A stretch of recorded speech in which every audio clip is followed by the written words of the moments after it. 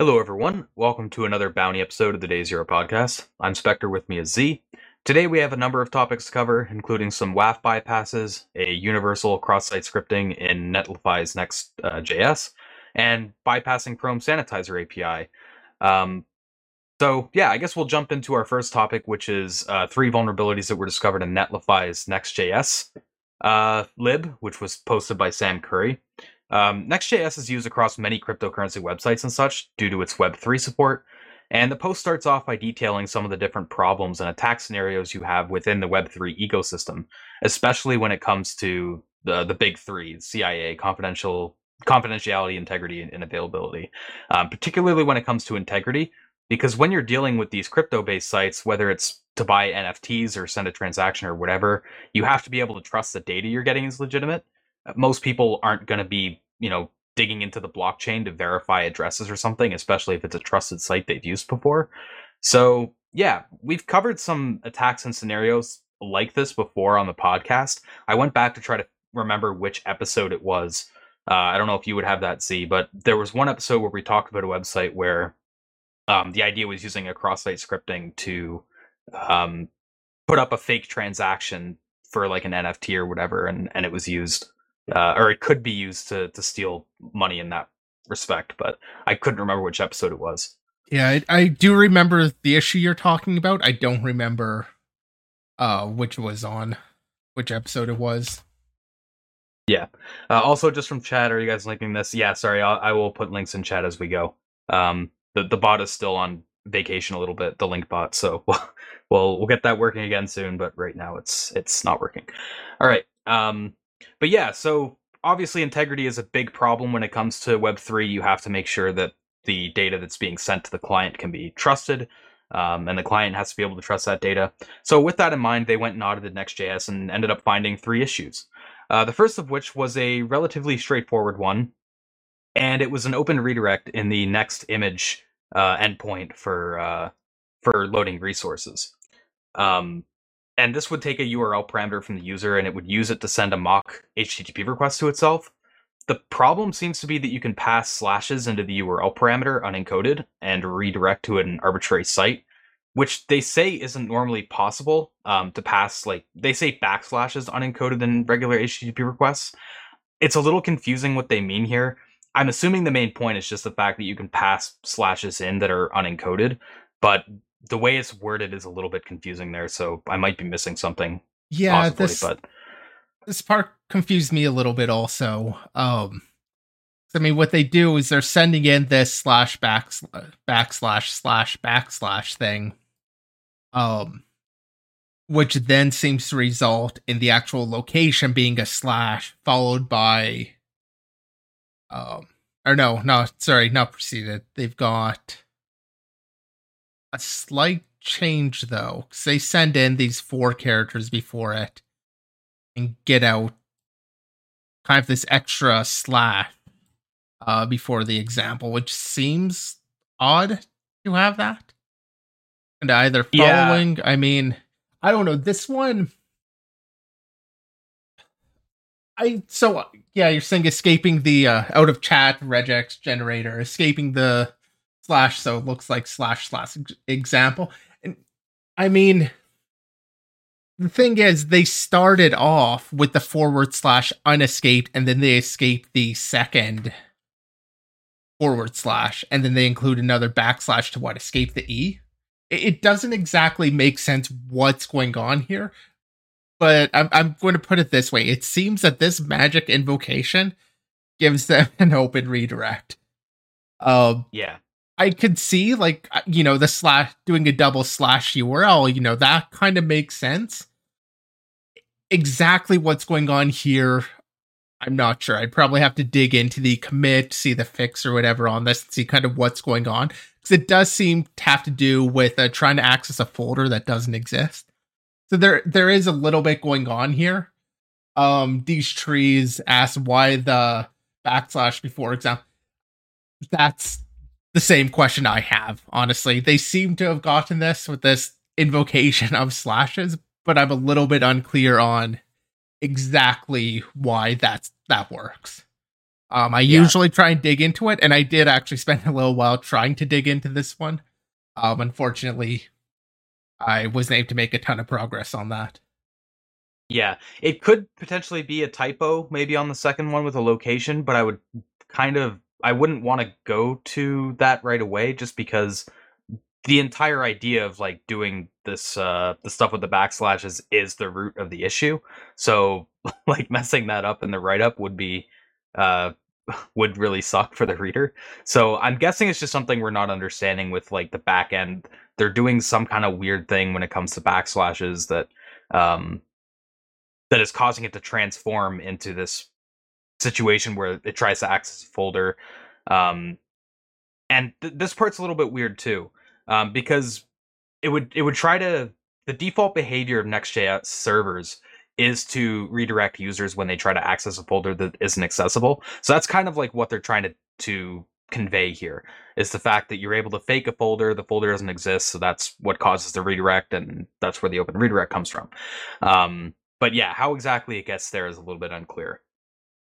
Um, Something interesting that gets called out also is the fact that the redirect would happen on the user side versus the server side, which seemed a little bit strange. Though that's because an error was being triggered on the back end where the URL ended in a slash, so it would break out, and it didn't follow it server side. So yeah, there was a lot of interesting stuff going on with this first issue, basically. But that behavior also led them into looking at what was the second issue, which is a cross-site scripting and SSRF in the Netlify IPX library, which is installed by default on a lot of Netlify applications.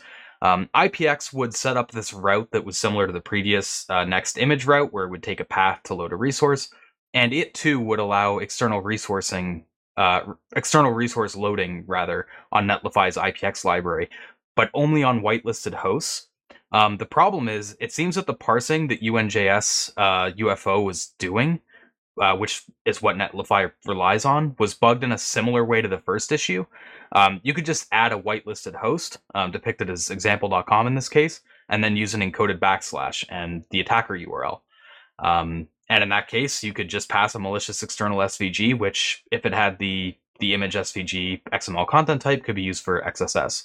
So this one was a little bit more clear and straightforward how it worked. It still relies on the backslash, which we don't know fully what's happening on the back end here, but yeah, it's kind of a similar issue to the first one. It's almost like a variant, if you will, in a slightly different area. The final issue was the universal cross-site scripting that the title mentions and was also in the IPX route. As they discovered, the IPX code would read the hex-forwarded proto header to allow other protocols to get used. And if you did specify another protocol, it would just take that and substitute it into the string for building up the request URL. So because of that, an attacker can just specify an X-forwarded proto header to whatever domain they control and get control over the URL the request gets sent to. So really straightforward exploitation there. And it's also universal because you're not relying on having to put a whitelisted domain at the front end of the payload. So yeah, pretty cool final issue to close it off. And yeah, a few different vulnerabilities in Netlify there. Nothing super complex, mostly just bad parsing code. Although I would like to understand the first issue a little bit better. Maybe we can dig into that a little bit more after the fact. But yeah, I mean, super bad parsing code from what I can deduce from these vulnerabilities. But the impact here is fairly high because Sam Curry states multiple times in the article that this Netlify lib has pretty widespread adoption in Web3. And Web3 has a huge financial motivation for attackers to abuse these types of issues. So yeah, pretty high impact issues as they go. Yeah, I appreciate them opening up, talking kind of about how the Web3 websites do differ from your standard web app. Because I mean, there are a lot of similarities in the sense that you've still got a web app and still kind of vulnerable to those things.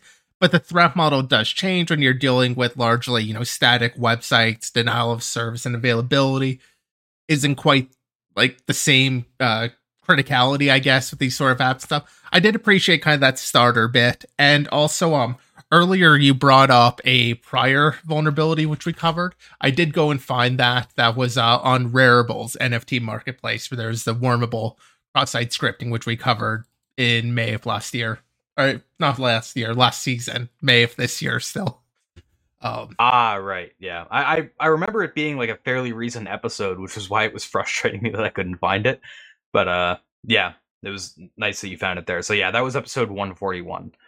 Um, for anybody that might want to refer back to that, that was actually a pretty cool issue. So it would be worth checking out if you missed it. All right.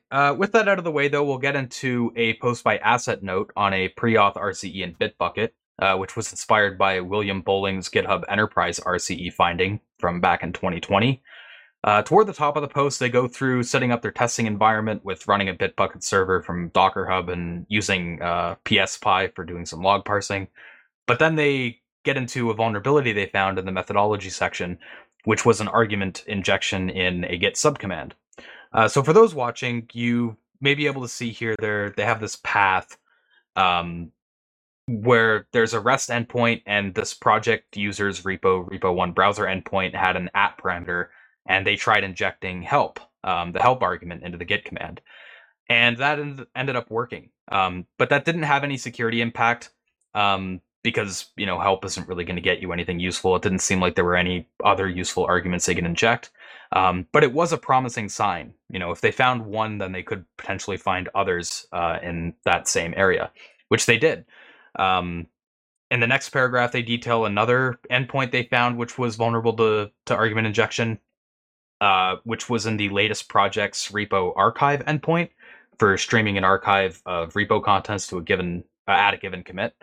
And when they looked at the documentation, they found that the endpoint would take a prefix parameter, which would map directly to the -- prefix argument to the archive subcommand.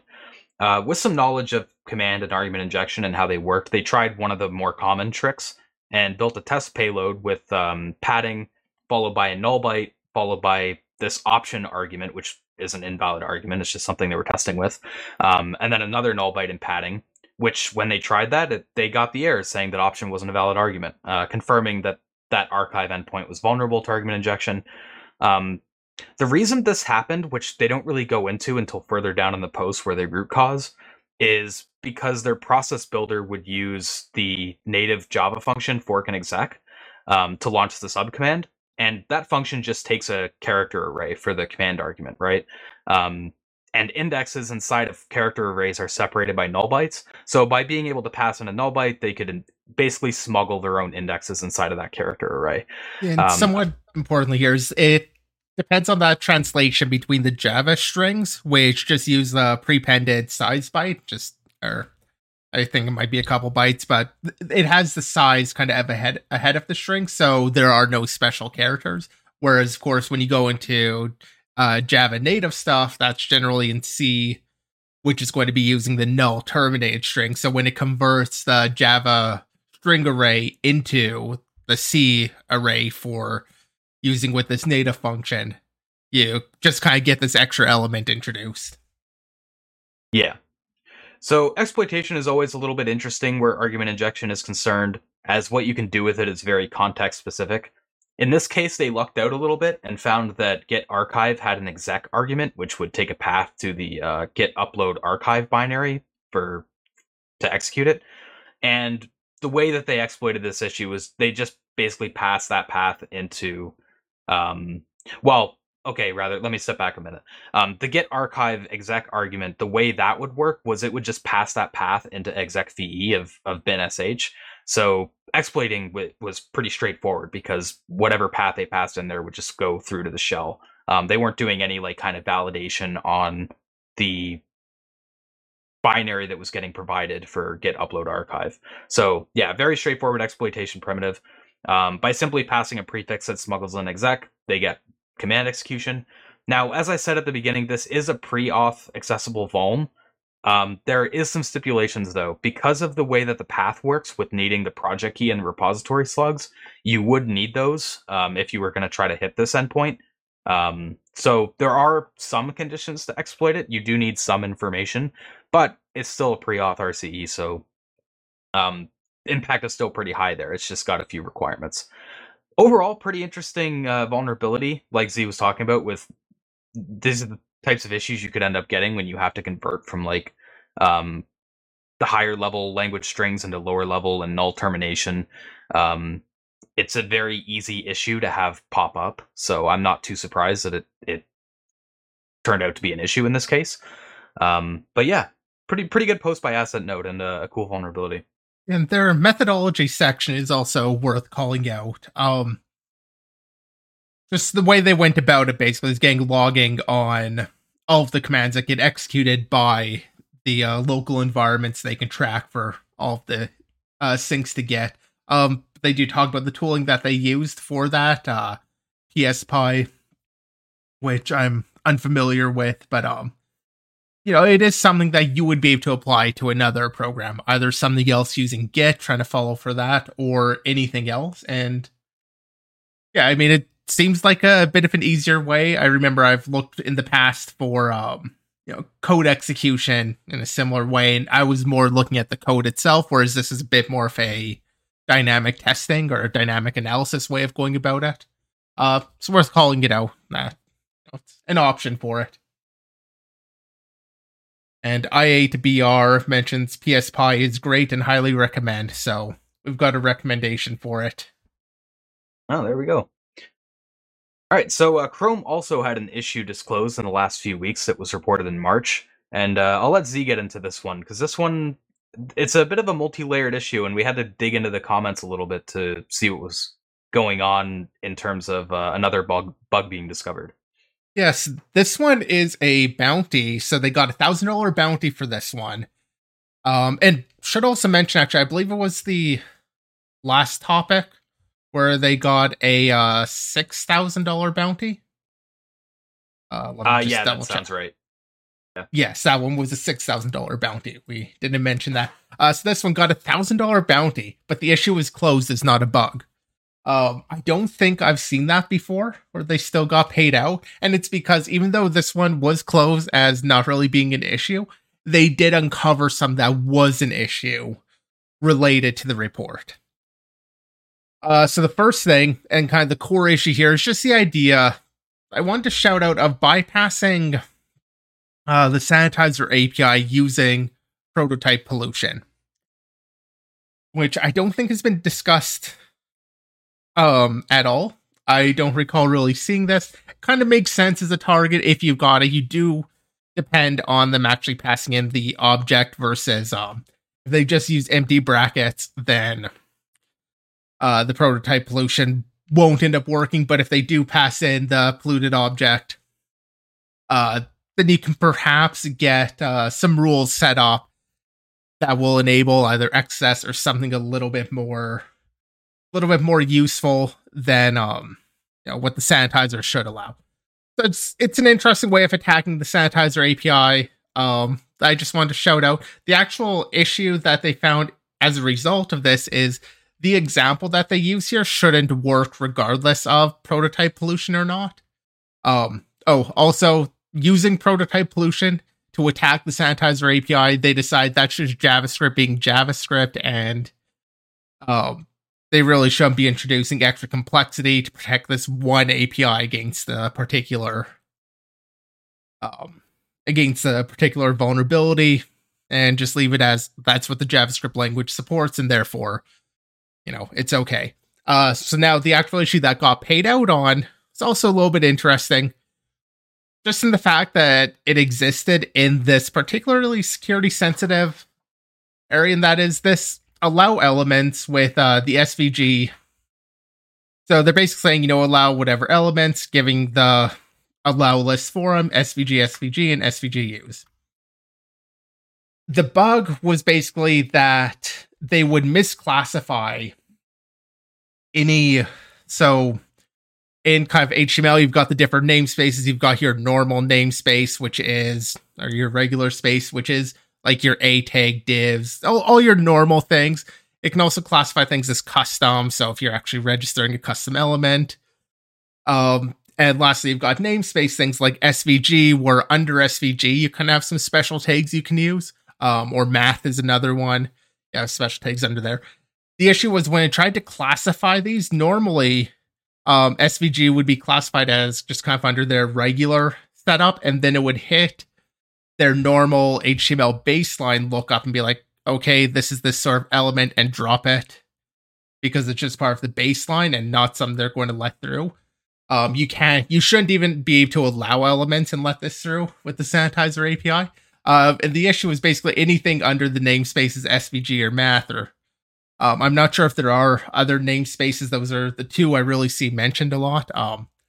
Anything under namespaces just got categorized as unknown and was able to slip through and go through a few other checks and potentially be enabled, as they did here. It was just straightforward not matching on any of the namespace elements. Yeah, and just to clarify for those who might be listening and can't see the proof of concept code, basically what they were doing at the prototype pollution is because you can pass a config object to the sanitizer to have like a whitelist of elements, they were using the prototype pollution to set allow elements themselves, and we're adding SVG into that list. But the bug that Z is talking about is the fact that it could even get that far. Usually, if this was working correctly, you shouldn't be able to pass SVG elements even if they were in the allow elements array, because they're just not supposed to be allowed regardless. So yeah, it's a little bit interesting with how they're able to uncover that deeper issue. And yeah, I don't think I've seen that before either, where like a report that was closed as informational or whatever would be rewarded a bounty. So that was kind of cool. But yeah, it's a really like interesting idea, just using prototype pollution against the browser's own security APIs. I mean, it totally makes sense to try it in that way, but yeah, like IDBR said, it's kind of like a galaxy brain idea. Like, let's use it against itself, basically. Yeah, and that was one of the key things I wanted to call out is, it just seems like a really cool idea and something to keep in mind if you're up against Sanitizer API. I mean, you would need, depending on how Sanitizer API is getting used, you might need this pretty early on if they create the Sanitizer early in the process, as I would imagine they do. But you could also imagine a Sanitizer being created like as needed, and you'd have more chance for a pollution to actually impact it. But yeah, it is, like I mentioned, also kind of fun, just, not fixed, but still given the bounty. I did also open up briefly the actual spec for it that kind of explains how the Sanitizer config is supposed to work, where for these baseline elements, it's supposed to just drop them and not even get far enough to check the configs. So you can take a look at the spec if you really want to dig into it. It has been fixed now, but it was present and was there. All right, so we'll get into our next post, which is from Cider Security, rather. got tongue twisted there. And it talks about some techniques using webhooks of source control management, or SCMs, like GitHub and GitLab, to get access to internal CIs, such as Jenkins instances. I'll let Z take this one away as well. Yeah, they really do just focus on the Jenkins instances in this post in terms of what they actually do with it. But the principle applies elsewhere, and you could probably use this for finding other issues. But core idea is really just, in a lot of cases, a company is going to have, a Jenkins setup or some sort of CI service. Jenkins being one of the most popular of those services. And they're going to want that to interact with their source code management system, like GitHub or GitLab, to have those webhooks on like a push to main or something, hit their CI service, kick off a pipeline to build or whatever. But they probably don't want just the internet at large to be able to access their Jenkins instance. That's less than ideal.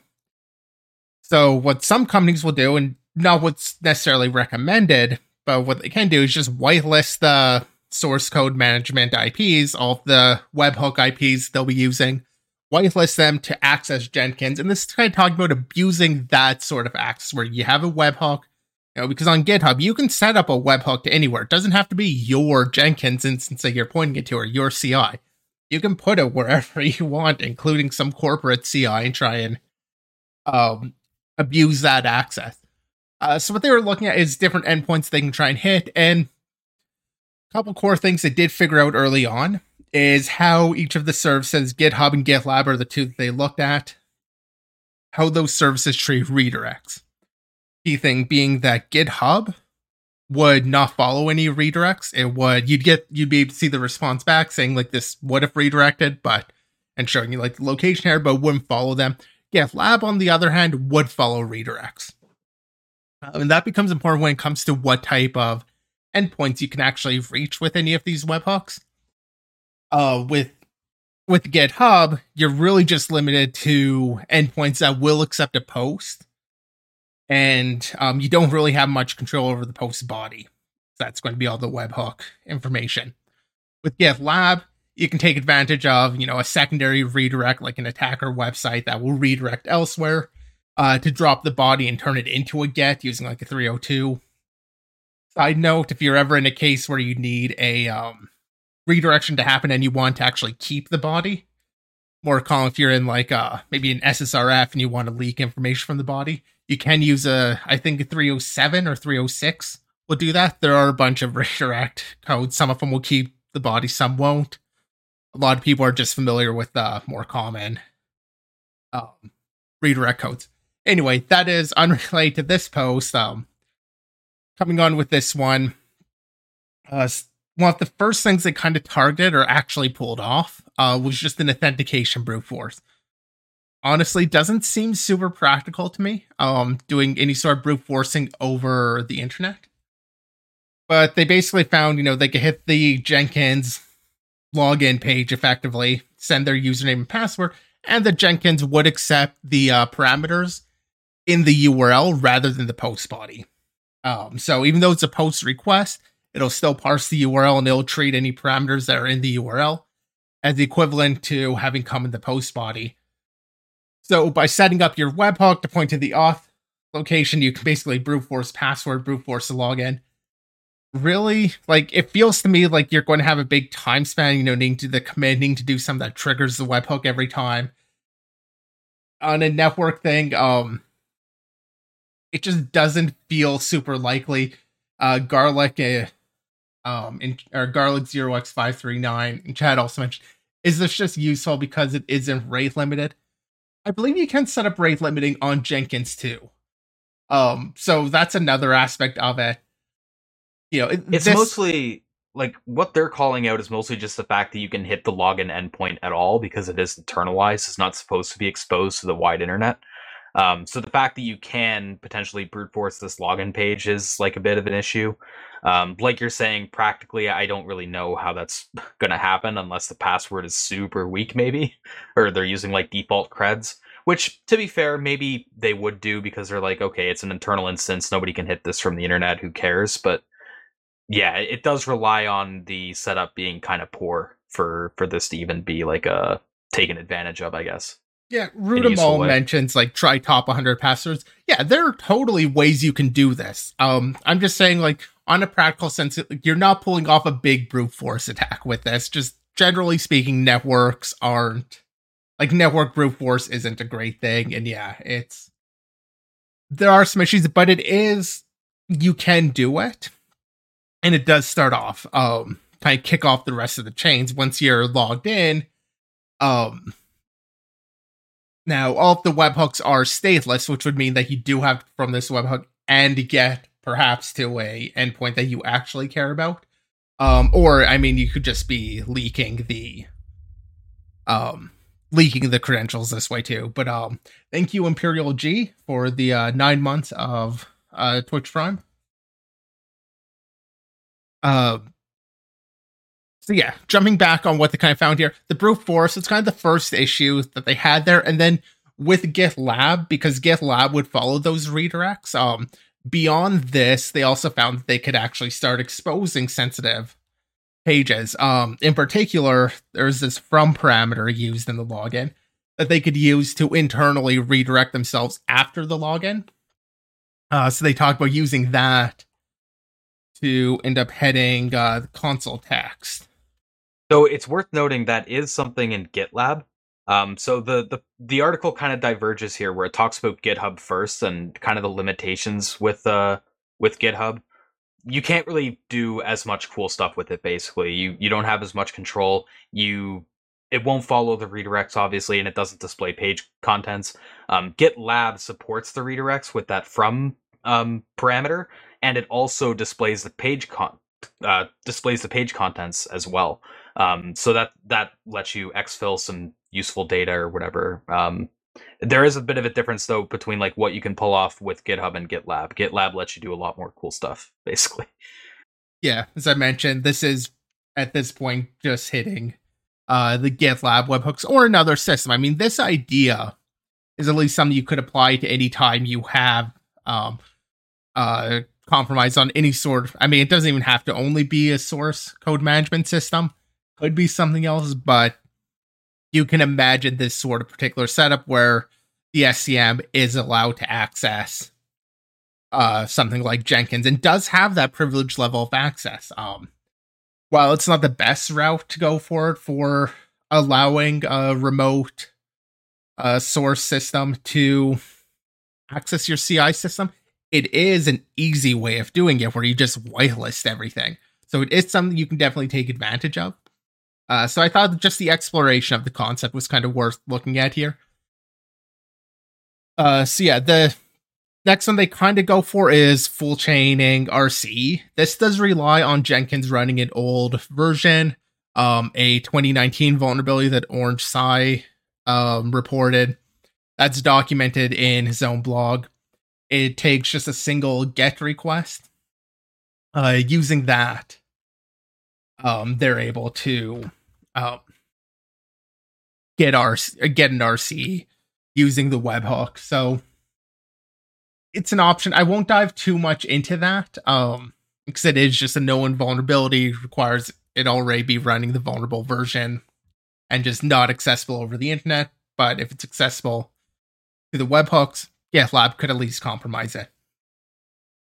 On a whole, though, the idea of these sort of privileged servers and being able to set up those webhooks to attack those internal services, I think is a neat idea.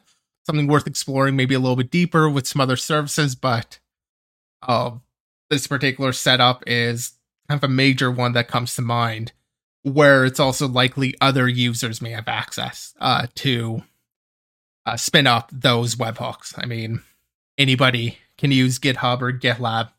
Obviously, if you compromise like a private instance, that could also be a way of escalating. Yeah, and for the brute forcing part of it, Rudamal mentions, I guess, doing some OSINT and looking for people who work for the company and might have leaked passwords.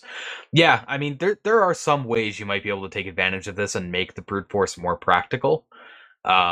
It's just something where it's going to be fairly slow, and it could even be audited. Like if somebody's looking through their logs and they see, oh, there's a bunch of login requests with like from the from the SCM, and it just keeps going and going. It looks pretty obvious if they're doing any amount of auditing, which is actually something that cybersecurity mentions in their resolution section as like a tip, is to have auditing like that set up.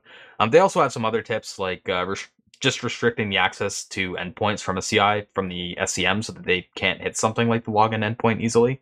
That's honestly also the disabling big thing. an anonymous access. But yeah, that's the big one, is just restricting access to endpoints so that these kinds of attacks aren't possible at all. Like my ideal setup would be you have your server that receives basically a token from the SCM and then proxies the request along, or does like a reverse proxy sort of setup, something that can just authenticate a random token used just for one repository, map that onto the webhook it's allowed to actually hit, and proxy the request that way. Takes a little bit more effort, has a little bit more of a performance overhead, but that way you're not opening yourself up to, hitting anywhere. And I mean, Jenkins doesn't have to be the only service. Jenkins is the one that they looked at here. It's not the only CI system. There are other options. Popular, it is, one of the most popular, or the most popular, I believe. Yeah. So they were just kind of looking at a setup that involves the most popular software you'd see, but yeah, like we've kind of hammered almost multiple times, this idea, this concept, can be applied to other setups, and that's one of the points they try to make in the blog post. So we're shouting out, is something to keep an eye out for, is like abusing webhooks in this way. I don't think we've talked about it too much before on the podcast, but webhooks can introduce some interesting attack vectors in general. So Yeah, it's always something to look at if you find it in a setup of a target you're looking at. All right, so our last topic here is a few interesting web application firewall bypasses that a security researcher by the handle of Tirshank found in mod security. There's 3 techniques or chains that are documented here. First of which was a content type confusion between the WAF and the backend due to 2 rules in the mod security's recommended config. And yeah, it uses regular expression parsing, so we're back to bad regex, basically. Starting with the XML request body parser, they found the content type rule would try to match for XML content types, but the problem is it doesn't match to the beginning of the string. So by simply having a different content type that has application XML somewhere in the string, it'll get matched and interpreted as XML on the WAF side of things. And since mod security ignores comments, you can use comments inside of the XML to bypass the WAF as well. So that's kind of the first technique that's detailed there. They had a similar bypass with the JSON request body parser, but that one was a little bit harder to exploit because I guess just since JSON is a bit more strongly parsed, it was harder to get a payload in that could hide as valid JSON. They did eventually manage to find one though using quotations, so they detail that one. But I think the XML one is probably a little bit more useful as a WAF bypass in general. The second technique talks about using multi-part form data, which basically consists of requests noted by a boundary prefix with a double dash and a content disposition header. So they ask the question, well, what if you just don't provide a body for the request? And it turns out you can get some different behavior. Mod security, for example, would just take the empty body as there's nothing here. Just to jump in, sorry. It's an empty body for the parameter, not the entire request. For the parameter, yeah. Good shout. So yeah, if you didn't provide a body for the parameter, it would just say, okay, there's nothing here. Let's just continue parsing the next parameter. The problem is some backends would start reading the next part as if it were part of the body of the first part. So you have this desync between the backend and the web application firewall. Another issue when it comes to multi-part form data is the fact that single new lines, as in like just a single \n or line feed, would be treated as a CRLF after the body. So if you used a body with a single new line terminator, mod security would then start parsing the next part as a separate parameter, but most backends would still treat it as part of the body and only treat it as one parameter. So just some disagreement between mod security and the backend, which could lead to bypassing the web app firewall through the desync, basically. Yeah, and I will mention that when it comes to the empty body of the parameters, the author calls out specifically that mod security does actually parse those correctly. But PHP apparently calls out this exposed PHP backend, or this example caused all PHP backends to be bypassable. So it sounds like that's something that PHP is interpreting it incorrectly, whereas mod security understands the request correctly. Or did I? However, some backends will disagree with mod security. So it does sound like it's PHP in particular that has this issue, possibly other things, but PHP is one that the author calls out. It's hittable because mod security doesn't interpret it the same way. It's one of those situations where it's not totally clear who is at fault because it's ultimately a disagreement between different pieces of software. It's PHP or whoever the backend that doesn't agree with mod security that's at fault. That new line should not be interpreted as RN. It just shouldn't be. You're expected to have \r/n as that delimiter. And by just going for the /n, that's just wrong by spec. I would squarely put the blame on anybody parsing it and continuing on. It just sounds like they have the example there of PHP doing it. They're not explicit, but calling out PHP there as they're bypassable makes it sound like PHP is kind of at fault there. But yeah, I would definitely put fault on the parser who treats N as RN. Yeah. At least with the body being terminated by a new line, though, the article states that most backends will parse it as like one part, whereas mod security will do too. So that's at least with that one, it seems mod security deviates and might be at fault. But again, it comes down to a disagreement, which is also the final issue, which was character set confusion. This was basically down to a character encoding disagreement where if you could somehow get sorry, the I char am set I am switched- going to interrupt you. Just so I can backtrack what I was just talking about. I was talking about it as the RN and the N being interpreted wrong. Yeah, that was mod security being wrong, but I was actually looking at on screen and in my head talking about the empty body thing, and the fall would be PHP with the empty body. Yeah, sorry about that. I kind of was looking at one thing and saying the other one. Go ahead with the care set confusion. Yeah, no worries. So yeah, if you could somehow get the char set switched to UTF-7, which they were able to do by chaining with the first issue, CRS would try to block any encoding that wasn't UTF-8, but they'd only do it on the first char set parameter. So by just setting it twice in the content type, they could switch to UTF-7. UTF-7 is kind of interesting in the way that it lets you encode characters as base64, which then bypasses the firewall because I guess they were expecting like UTF-7 not to be able to get through, so they just don't deal with the base64 encoding. So yeah, some cool tricks spawning from some of the parsing issues we've seen before when it comes to parsing requests. Some easy mistakes to make, like just not matching the beginning with regex or treating a simple new line as a CRLF. And Rudamal says, if I was in charge of the specs, I'd just put only \n everywhere. Yeah, CRLF sucks. There's so many issues that have popped up from it, and it's bit me personally when I've been working on stuff a lot too.